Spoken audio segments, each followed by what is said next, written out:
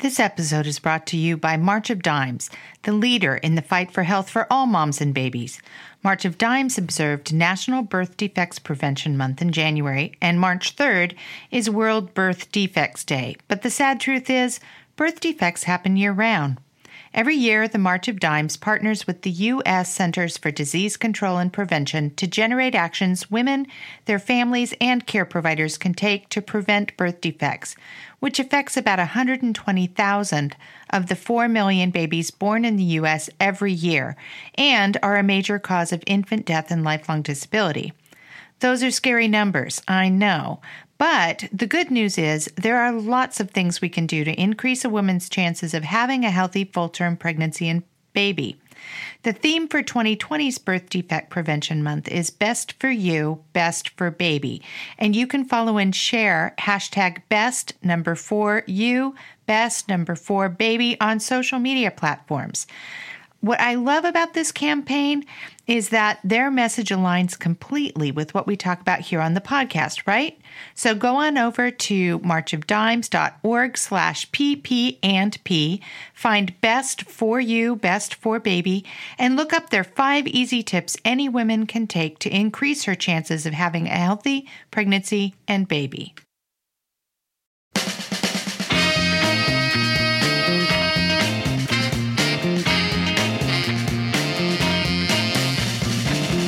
Hey everybody, this is Jeannie Faulkner and you are listening to Pregnancy, Parenting, and Politics, the podcast where we talk about anything we want, right? I'm the author of the book, Common Sense Pregnancy, which is where we started this conversation 4 years ago. I also wrote the book, Mom's Side of the Story, which you can pick up over on my website, jeannefaulkner.com. It's the journal workbook that helps women write themselves as the main character in their baby's life story. Heavens knows everybody else on your healthcare team is writing about you and your body. You should be the one writing your story. Go pick up a copy, will ya? Now, no political rant this week, even though we had the debates last night. Again, today we're going to talk about birth defects and living with children whose bodies are different than what we expected. Now, for all of February, our sponsor has been the March of Dimes, and we've been focusing on their new campaign, Best for You, Best for Baby. And the March of Dimes is just an excellent resource for information and support for families, and their focus is on preventing prematurity and birth defects. They're life changers, and countless families have benefited from their mission.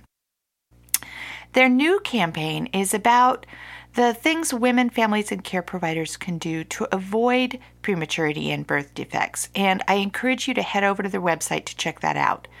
But sometimes babies are born prematurely and with birth anomalies anyways, even when everybody's done all they could to keep themselves and their babies healthy.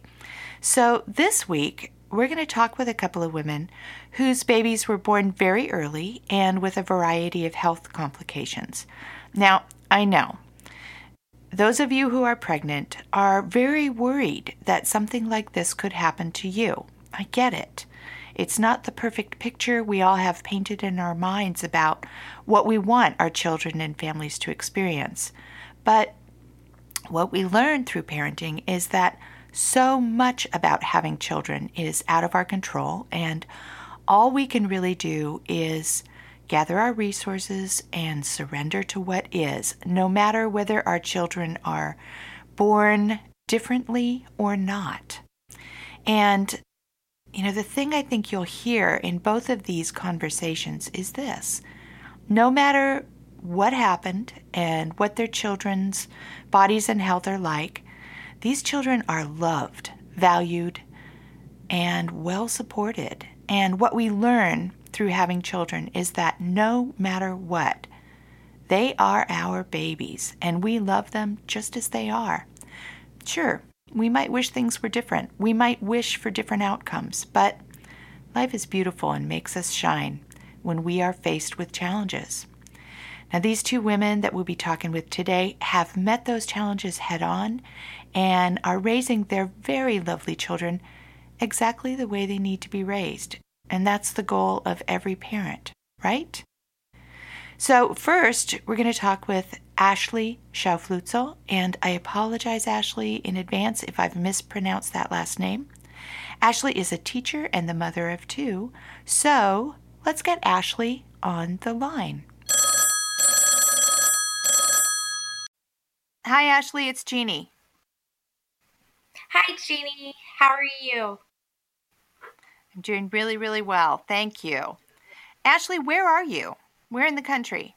I am just outside of St. Louis, Missouri. Ah, okay. And I am close in Portland, Oregon. So we're in real different parts of the country. Yes. Yeah. Well, Ashley, I'm really happy to have you on the podcast today. We're doing these special episodes with the March of Dimes to talk about, what parents can do to either prevent their children from having birth anomalies or what they can do once they realize that their child does have a birth anomaly. And your story is just really interesting on so many levels. So I wanted to talk about that. But my very first question to everybody who's on my podcast is the hard one, and it is this. Who are you and what do you do? Sure. I'm Ashley. I am a mother to two beautiful kids. My daughter, Ella, is the one with cerebral palsy, the birth defect. And then I have a 3-year-old son, Jake, and he's typical functioning. So besides being their mom, I teach kindergarten, and I've taught kindergarten for 9 years. Wow. That's me, pretty much. I think kindergarten teachers are the best human beings on earth, as far as I can tell. I haven't met all the human beings yet, but as far as I can tell, kindergarten teachers, yeah, they're the best. Yeah. You have such a hard job because not only do you have to take care of the kids, but parents are really affected by having their children go off to school. It's a big deal. It really is. Yeah. Being a mom has definitely helped with that, I think. I bet. You have to talk a lot of us off the ledge. Yeah, I do. I stayed home for a few years, and then I went back to teaching kindergarten the year I sent my daughter to kindergarten. That was hard. Oh, I bet. Wow. Mm-hmm. Yeah. So you have a lot of compassion and empathy for the kids and for the parents. That's great. Yeah. I try. I hope I do. I really try. Yeah. So tell me again how old your kids are. Ella is 7 and Jake is 3.5. Well, you've got them right during the meaty years, don't you? I do. We're busy. Yeah. I thought 3-year-olds were kind of fun and delightful, and then I thought 4-year-olds were super challenging. Other people, it's the opposite. They really have a time of it with their 3-year-olds, and then their 4-year-olds have all evened out. How is it for you? He does okay. I don't want to jinx it. He can have a temper and some good tantrums, but we're trying to work through with it. He does well in school. He does well for others, so I'm just going to kind of knock on wood and hope we're good. Yeah, that seems like about all you can do. That seems like it's okay. It really is. Yeah. Well, we're here today to talk about what happened to Ella. So I'm wondering if you would share with us the story about your first pregnancy. Everything was fine until what happened? So at about 16 weeks, I did the AFP blood work test, and it came back positive for spina bifida. We looked closer, did an ultrasound, and she did not have spina bifida, but we noticed for some reason she had stopped growing. And we spent the next few weeks trying to find out why. We never had any answers. The ultrasound showed her brain looked funny, but it measured fine. So we couldn't really pinpoint anything. We constantly went back and forth to maternal fetal medicine, my OB, and just never had an answer. And then at 25 weeks, something happened, and we were in the middle of an ultrasound, and the ultrasound tech walked out, And then the doctor came back in and said, "You're now on bed rest. Things aren't going well." And I went straight to a local hospital here that's known for a good NICU. And I was on bed rest there for 10 days. They monitor her heart trends, her blood flow patterns, and it just steadily deteriorated. And then they decided on November 30th, 2012, that was going to be her birthday. And we went in for an emergency C-section, and she was born. They predicted she would weigh less than a pound because she was so far behind from what they could tell in her growth. But she weighed 1 pound, 7 ounces. And I swear I heard her scream. My husband says she didn't, but who knows? And then she stayed in the NICU for 117 days. Ooh. So about 4 months. Yeah. While we were there, she was diagnosed with a brain injury from most likely the preterm birth and lack of oxygen. And we got notified at less than 2 weeks old. She was about 10 days, if I remember right, when they said they noticed the brain bleed and some signs of damage. And then when she was 2 months old, it was official that she had brain injuries, and it was kind of just all over her brain. And we've just kind of been going with it since. At 2 years old, she was diagnosed with cerebral palsy, and kind of the same diagnosis today. So what is her health like? What is her life like? And what is your life like? Yeah, she can't walk. She's non-ambulatory, but she is very cognitively where she should be. She's age appropriate. She's verbal. So that's her biggest holdback, is that I think while she can't walk, she knows she can't walk. She knows she's not like her peers. And that's been her biggest struggle. She'll go through times, and I hate to say a little kid has depression, but sometimes she just gets really sad about it. Yeah. But besides that, she's really happy. She has a para at school, and she has 2 this year, and she just loves them. And I think she kind of likes the extra attention, because that's kind of how she is. She likes the attention and likes to be bubbly and happy. But she tends to relate better to adults because she has to rely on adults for everything. Sometimes her peers tend to baby her, but we're trying to encourage her to approach others as, I'm just like you, I just can't walk. But she's 7, so she has to learn. For us, it's, they prepared me that you're going to ask this, and it was really hard because I feel like my whole life is modified around her. We spend every Monday we go to therapy, every Wednesday we go to swimming, all the revolves around things to help her. Mm-hmm. And we, I hardly even realize what we're doing anymore, but just making sure that areas are safe for her to be in. If she falls, she's not going to fall somewhere and hurt herself.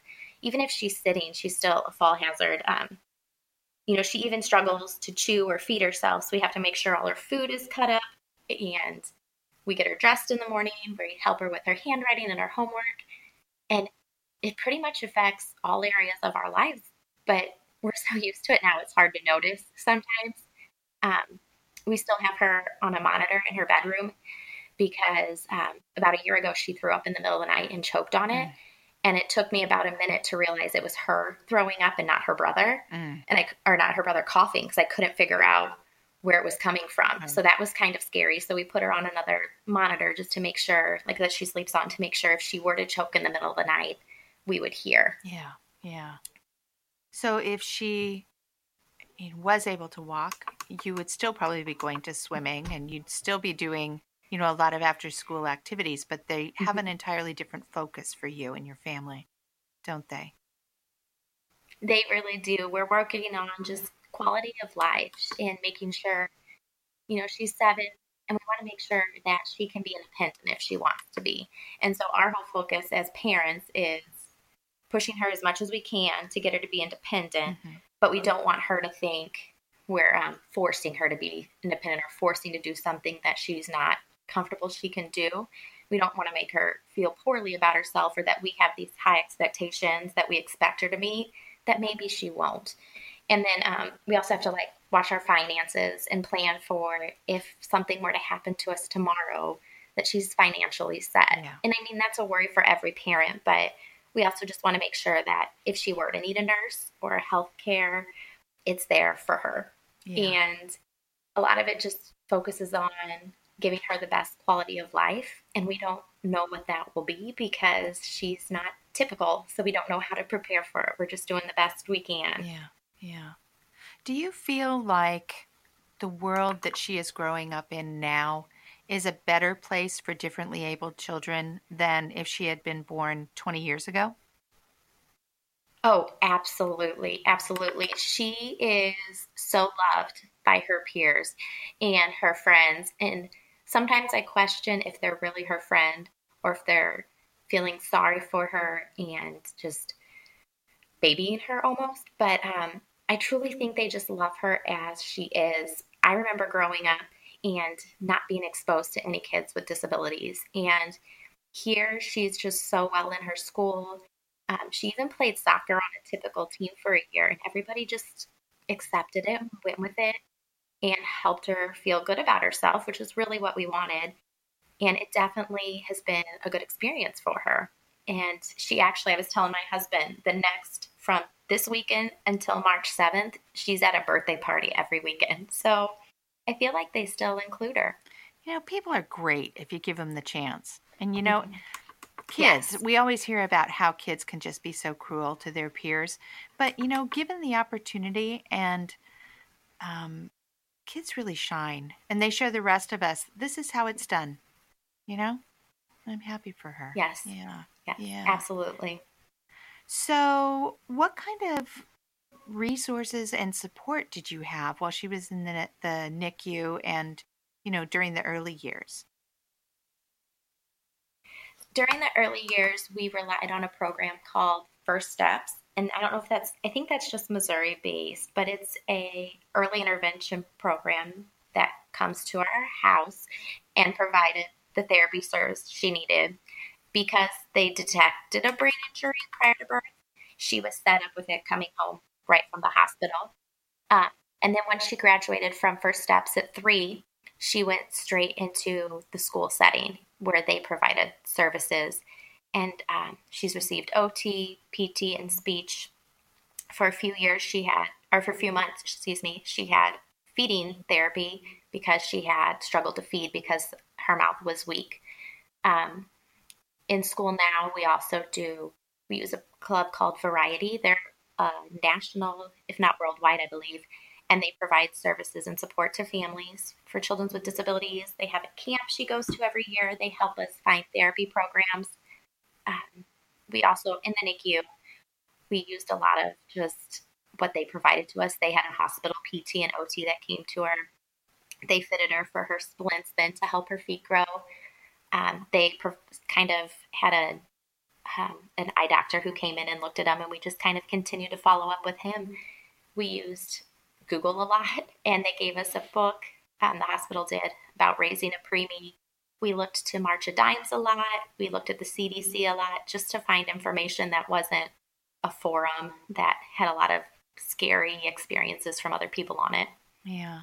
So that's, one thing I wanted to address. It sounds like there were a lot of support services available for you to be able to focus on your daughter's needs, which is fabulous. What about your needs? What was available for you, or how did you and your husband, take care? I mean, that's no one expects to have a differently abled child. Everyone, is pregnant and expects that they're going to have the perfect child. And it's a bit shocking and disruptive, and there's a huge adjustment, and especially when you have so many things that you have to provide. It's hard. It's a hard thing. It Yeah. How are you? is. Every day is different, but actually, as a mom, we had nothing. There was nothing there to support me. Our hospital had like a parent support group that month, once or twice a month, depending on the month, and the parents could kind of just talk. So I met some people through there, but we really only connected over having premature babies. None of their babies had a disability like Ella's. So I just kind of on my own. I found moms through the school program and just kind of connected with them through there. But I kind of did it all on my own. Shortly after Ella's birth, I was diagnosed with PTSD by my OB just because of some of the things I told her and that I was struggling with. And she got me some support there. But I relied a lot on my husband. And just we have a really good family support system who will watch our children if we need to. And that's always nice. There's also a local program here that provides respite to families of children with disabilities. and it simply focuses on getting the parents to like go out together and just enjoy themselves. So they give us a allocated money, a set of money for the year, and we can go use that just to spend time together and focus on ourselves. But really, it's kind of all self-driven and self-found, and me taking care of myself and my husband taking care of himself and taking care of each other. So much to learn through this experience, huh? When you have a life Yes. that turns out to be really different than you anticipated. Very different. You know, we were just got to the point where we were just thankful she was alive. And that kind of, at times that's relieving, but at times that's really sad too.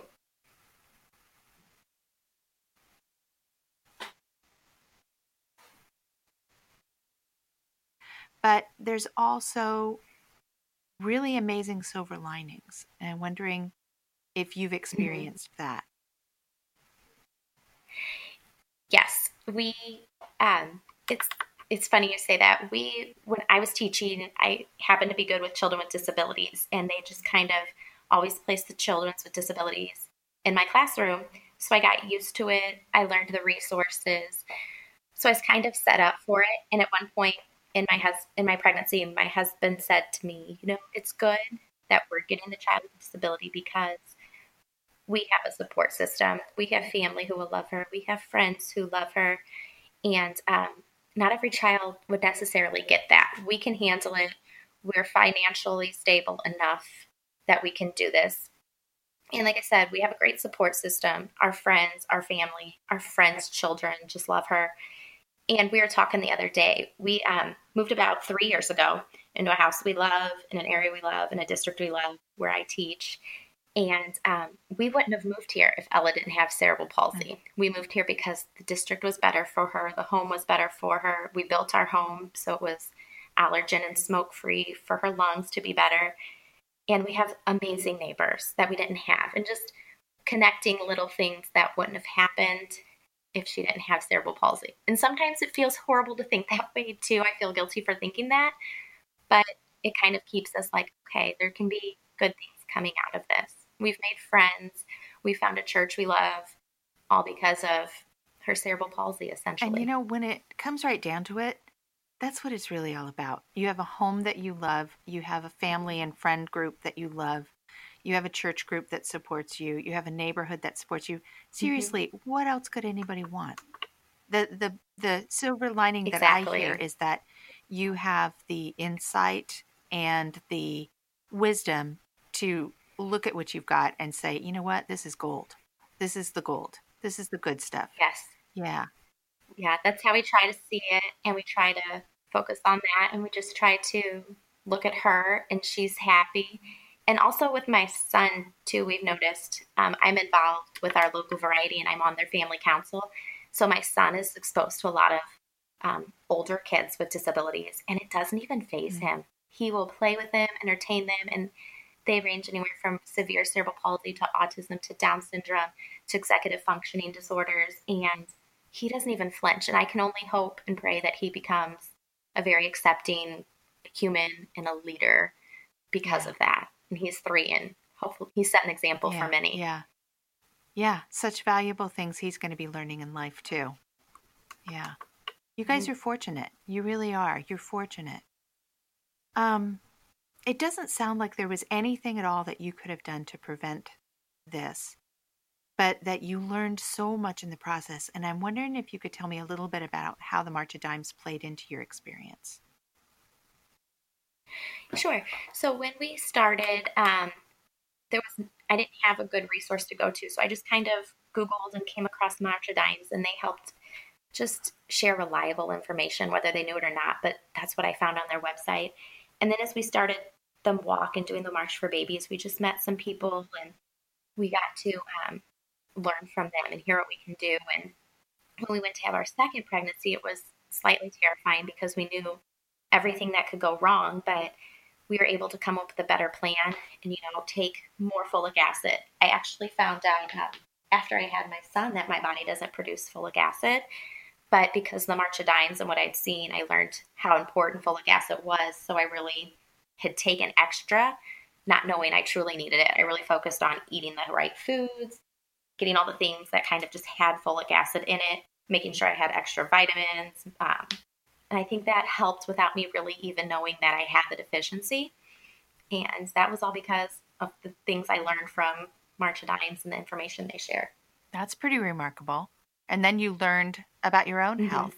And I bet knowing that, knowing what you know now, I mean, your body, of course, you were focused on doing the right thing for your child, but, you've got a body and a life here too. It's good that you know how to take care of it. It's really important. Yeah. Yes. Yeah. Yeah. Something else they helped me that I didn't even think of until later. And it was actually one of Ella's NICU nurses said to me, I had to deliver Jake at 36 weeks, so he was a preemie too. But you can get steroid shots, which is a big March of Dimes thing too. You can get that prior to 37 weeks. And so she kind of casually mentioned to me, if you're having him earlier, you're getting those shots too. And I mentioned it to my OB, and she was like, oh yeah, we can do that. And I think she would have suggested it, but just kind of reassuring it, that kind of helped too. So then his lungs were strong and healthy. And I already didn't smoke, but, we made sure we just stayed away from smoking environments, and our family and friends were supportive of that too. And I was already a healthy weight and as active as I could be. So you did. I you did all the right things. Yeah. Yeah. Well, Ashley, what else do you want listeners to know about your family and your experience and about being Ella's mom? We are all just trying. And one of my biggest things as a mom is if you see another parent or child with a disability, a lot of times kids will stare or they'll ask a question in front of her, and parents will just get embarrassed because we as adults, that's embarrassing. But Ella knows to talk about herself and how to share about herself. She shares about cerebral palsy with her class every year.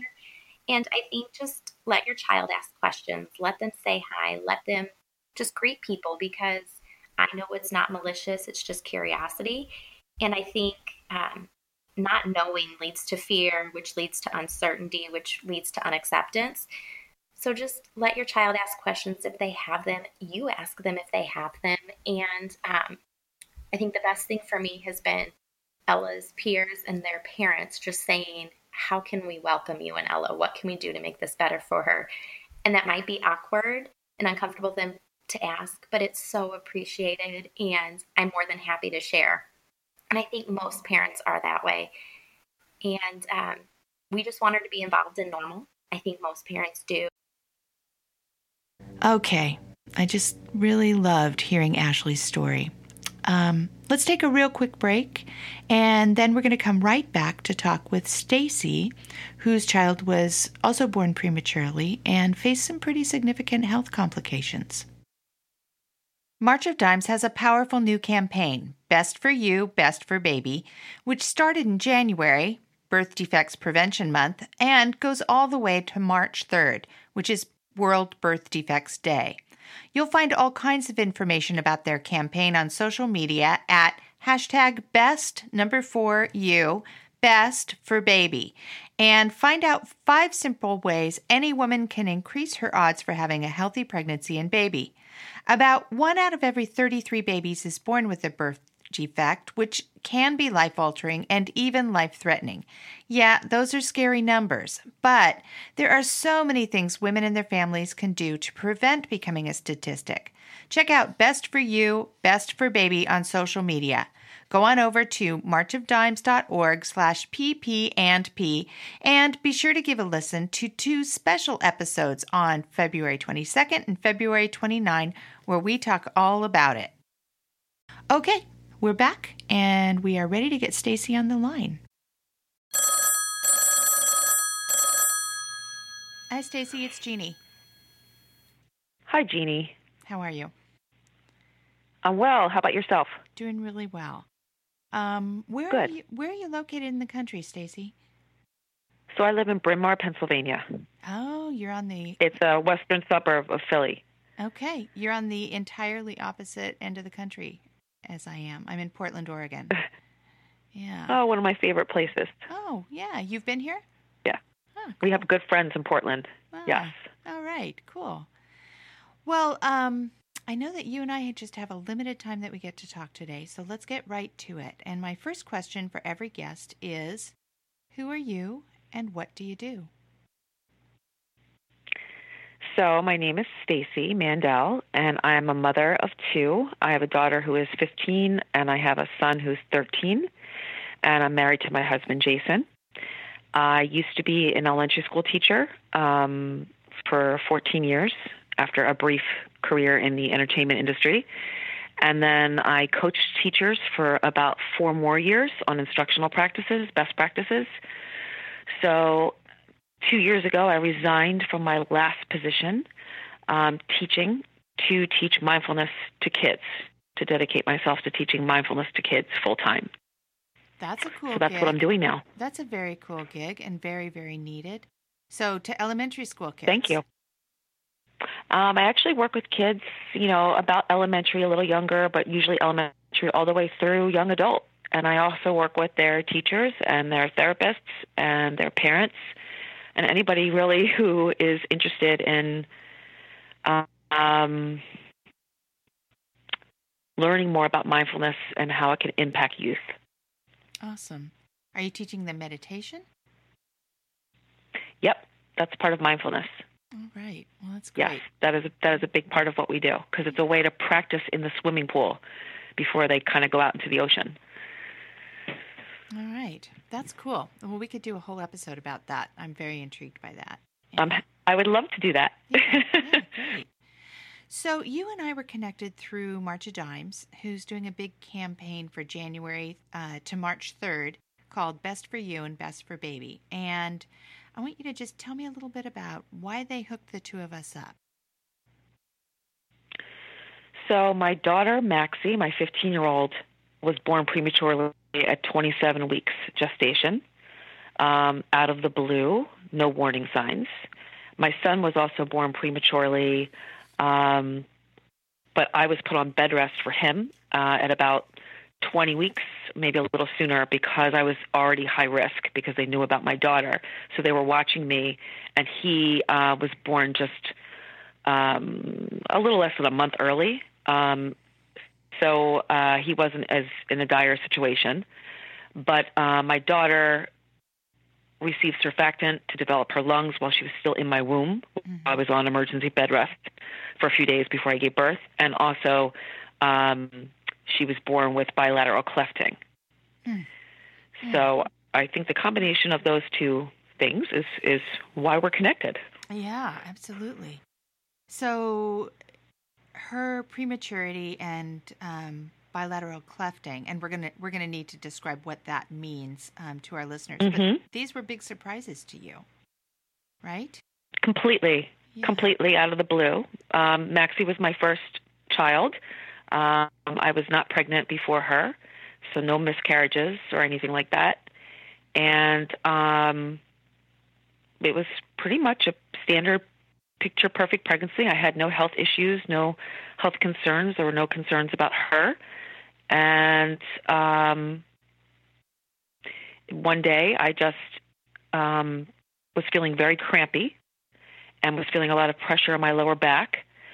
And I called everybody I knew who'd had babies and asked if that was normal.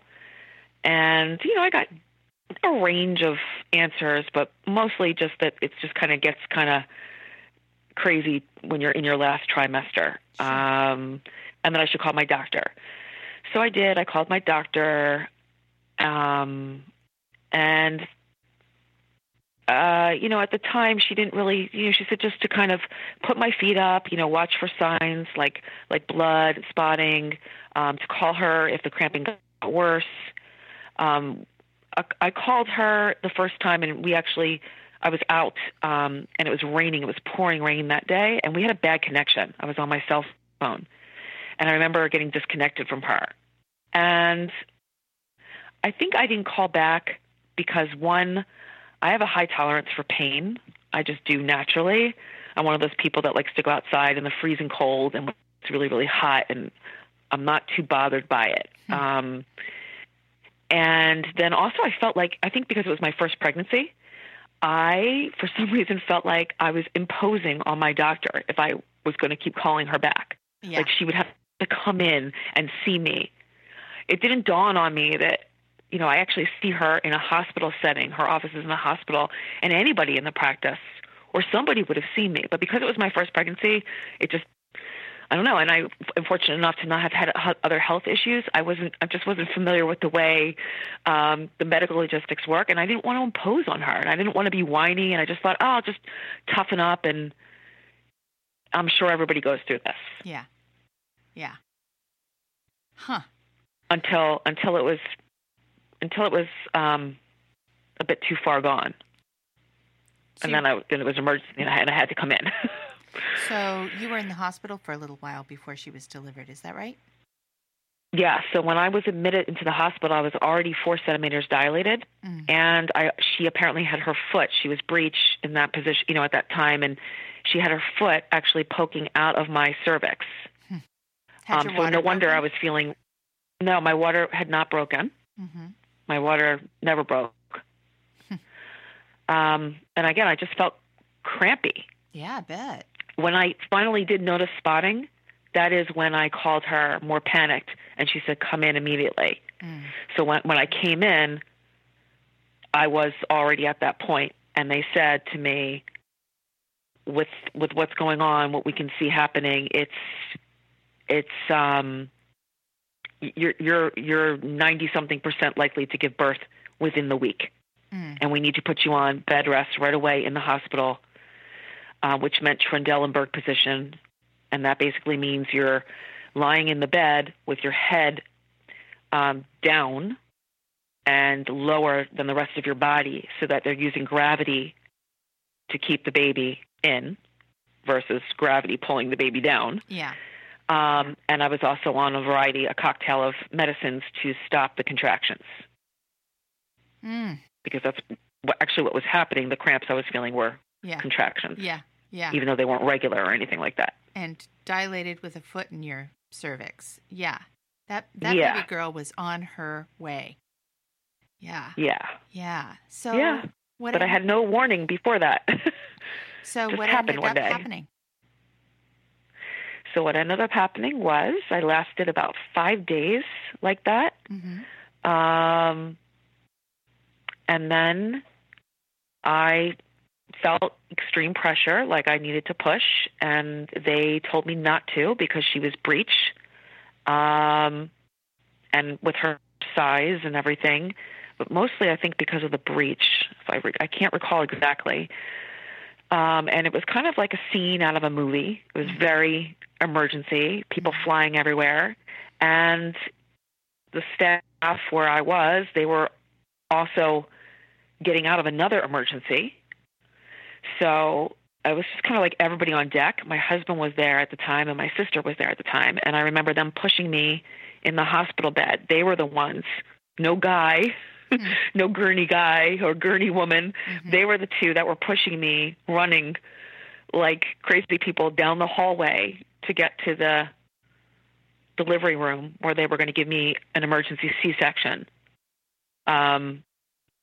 And I did have to have an emergency C-section. They did not want me pushing the baby out,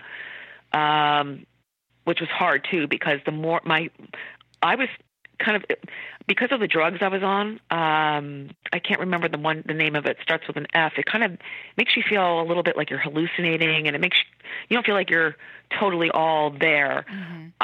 The gravity of the situation was almost comical to me. It was getting surreal, and seeing my sister's face and my husband's face, and they were trying to keep things a little, they weren't trying to let me in on everything because they didn't want me to panic. I would start giggling, like nervously. Yeah. And the giggling was not helping the contractions. So that's kind of like a little bit of everything, painting that picture for you. But, we got in there and had the emergency C-section. And also, unfortunately, because she was already so far down, the baby, they had to do a C-section where they had to make a T incision instead of the traditional just horizontal to get her out. And that also means that you have a higher percentage of rupturing the next time, right? If you're pregnant again and give birth, right. So which is actually what happened. Your daughter was delivered, and she went to the NICU, right? Correct. So she went to the NICU. She was in the NICU for 10 and a half weeks.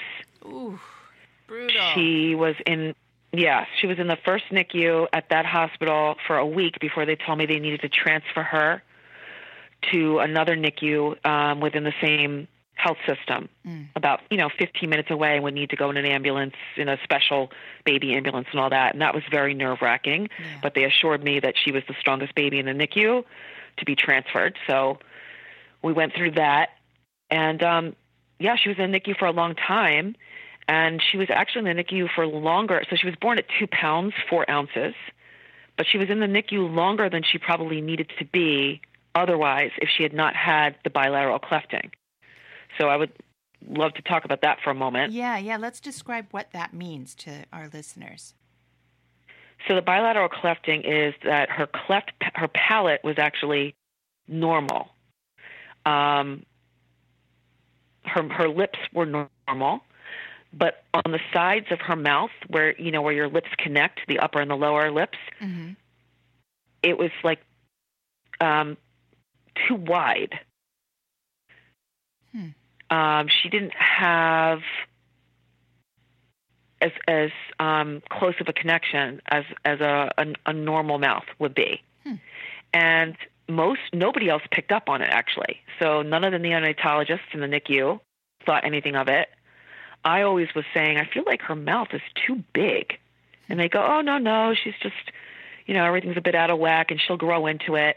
But because of her mouth, we had trouble feeding her and having her gain weight. So we would have to, I was always planning on nursing her, and I did nurse her for over a year. But when you're in the NICU, you're not there, with the breastfeeding issues and the milk coming in, and you're not there 24 hours. Right. You have to, I pumped the whole time, and the nurses were feeding her with my breast milk in a bottle. And so they would have to squeeze her cheeks and, put their fingers underneath her jaw and do all this kind of, all this contorting to make sure that she made a seal on the bottle. Yeah. So it took her a longer time to get out of the NICU because it took her a longer time to put on weight. One of the ways she got out of the NICU was when I started to kind of nurse her, I asked if I could nurse her more and if we could see, what that was like. And also I was just kind of really jonesing to nurse her more. It was, helped me feel like I was being more of a mom. Yeah. So one of the doctors, who was, I think, the only female neonatologist at the time, actually, agreed to let me stay overnight and camp out in the NICU in the little parent room on that couch and bring the isolette into that room. And they would, come and check on us. And they checked on us a million times. And I didn't sleep at all that night. I bet. And to see if she could actually maintain her body weight and her temperature and all that with nursing instead of the bottle. Right. And she did. And so that was a big clue that the breast was probably doing a good job filling her mouth. Yeah. So her mouth was actually, was filling all the crevices more naturally than using the bottle. And so then I started nursing her more. And we busted her out. So at what point was she properly diagnosed and treated? Well, she wasn't properly diagnosed when I took her to the pediatrician. He also had the same reaction, that she would grow into her mouth. And I kept saying, I don't feel like this mouth just doesn't seem normal to me. It's just too wide. He's like, well, if you really want to, you could take her to a specialist at CHOP, which is Children's Hospital of Philadelphia, and take her to, I don't remember the kind of specialist at the time, but I wound up at reconstructive surgery to the chair of the department at 6 months old. I took her. No, I took her a little before 6 months old. Maybe she was like 3 months old or something like that. And he took a look at her and right away said, yeah, she has bilateral clefting, which is something you don't typically see here. and with the way that you had, my prenatal care, and that she does need reconstructive surgery to close both sides of her mouth. One side was bigger than the other, more obvious than the other. And that it was good that I went to him when I did, because she got the surgery at about 6 months old. And if we had waited longer, let's say she was a year old or something, it would have been a little harder because she would have been more mobile. Mm-hmm. And she would have probably been wanting to tear out the stitches more and maybe bumping into things more, being more mobile. And it's a bigger, as you grow and the face grows, there's more surface area to stitch up. Mothers know. So it was good. Mothers know. Yeah. You were Yeah. dialed in on that. Yeah. Well, I know that we don't have a whole lot of time today, so I want to ask you some more questions about your situation. And I understand that you eventually, after you had your son, if I'm not mistaken, did some genetic testing. Is that correct? Yeah, well, actually, sort of correct, partly correct. I did genetic testing because that's kind of standard. Yeah. When your daughter has bilateral clefting. So I did it then, even before my son was born, and nothing came up. There was no reason, nothing they could find in our genetics that was the reason for her bilateral clefting or for the premature birth, in addition to the genetic testing I'd done before, while I was pregnant. So it wasn't until several years later where I was just working with an integrative doctor, which is a functional doctor, an MD, and we were looking at some other health issues I was having, and they decided to test me for this gene. And this gene, for a variant of this gene called the MTHFR gene, and the name for that is way too long. I can't pronounce it. And I tested positive for a mutation. I had like the C mutation. There's a C and an A mutation, or you can have both. And only about 30 to 40% of the American population has this. So what does it mean when you have this? So when you have it,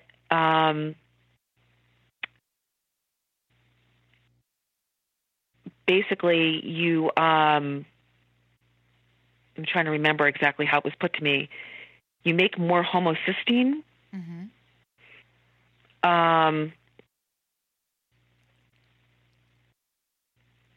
And you also don't break down B vitamins and folate the way that you would if you didn't have this variant. Basically, they've done studies now that link gene mutations to depression, anxiety, bipolar, cardiovascular disease, colon cancer, lots of chronic pain and fatigue, migraine headaches, and also miscarriages in women who are of childbearing age, and pregnancies with neural tube defects, like spina bifida, for example. Mm-hmm. Yeah. So, and they don't test for this. Go ahead. No, go ahead. I was going to say they don't test for it unless you already have very high homocysteine levels or other health indications. But the College of Obstetricians and Gynecologists, the American College of Medical Genetics, the American Heart Association, they don't recommend testing for it. There's specific indicators, these markers, like the high homocysteine. Yeah. So I wanted to ask you, what were your best resources and support services and coping tools while you were going through this? Going through the NICU process, experience, or the whole process of, going in and, being in premature labor, going through the hospital, going through the NICU, getting through her surgery, and then, where did you access support? Well, that's a really great question. When I was on bed rest in the hospital, I was given some pamphlets. Some were put out by the hospital and some were from the March of Dimes. And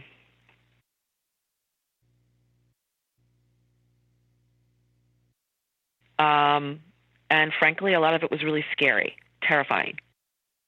The attending doctor, who I'm very good friends with and who I love, he had to go through the whole list of everything so that I was informed. And, meant to be a resource, but really terrifying, frankly, and overwhelming. Yeah. And really freaked me out. Yeah.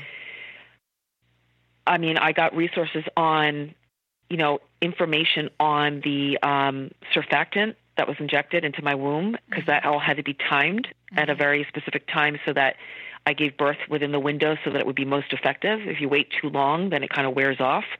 So I was, that helped me. I felt good about getting that surfactant to develop her lungs. And that was reassuring. I really was so busy and so just focused on pumping around the clock and getting to the NICU to see my baby and the progress of my baby that I really wasn't reaching out for resources. I wasn't doing much research on my own. There is somebody at the hospital in the NICU, a social worker who's there, if you need them, that can then point you to further resources. Okay. Anything you need. And actually, I'm very involved now in an organization that provides resources. It's called PAN, Parent Action Network. And the mainline hospitals in the Philadelphia area, where I am on the main line, it's a support group specifically for NICU families and parents to provide them with someone who's been through the NICU. So I've been trained to just kind of be a support, not an expert, not a medical expert at all, right. But somebody who can listen sympathetically and then point them to other experts or resources if they ask for it. We can also help them get to the hospital if they need a ride, and they don't have a ride, or they are trying to figure out where do I rent a breast pump, anything like that. I'm involved with that still, and I think that's a great support system and also can be a great resource. And that's kind of it. A lot's that changed. I can think of right now. A lot has changed in the 15 years since you had your daughter, hasn't it? Yeah. Well, yeah, we have a lot more information at our fingertips, definitely, and we know a lot more. Yeah, yeah. And there are support services like the ones that you provide. That really wasn't a thing back then. Yeah. How is your daughter now? She's incredible. Great. She's a sophomore in high school. She, her health issues that are connected, mainly virus-induced asthma. She did get RSV when she was 1 year old, even though she got these really expensive shots, because preemies are prone to flu and RSV. She did have a serious enough case that she was hospitalized, and they say that does trigger asthma. So she has been battling that her whole life, where she gets a cold and it goes straight into her lungs and there is no sleeping for nights on end. And when she was younger, it was all the time, and it was lots of emergency room trips. So scary. She's a singer. She's a singer, songwriter, a musician. She plays guitar and piano. She's a very powerful singer. And she has these little lightning bolt scars on either side of her mouth where the surgery was. So I don't think it's an accident. I really don't, that she has gone through what she's gone through. I just don't think it's an accident. That's a pretty amazing story. Well, we're at the point where we need to do a quick wrap up. I know that you have to get on to other things. So I just wanted to ask you a couple of super fast questions, if I could. Go for it. How would you fill in the blank? Nobody ever told me that. Whew.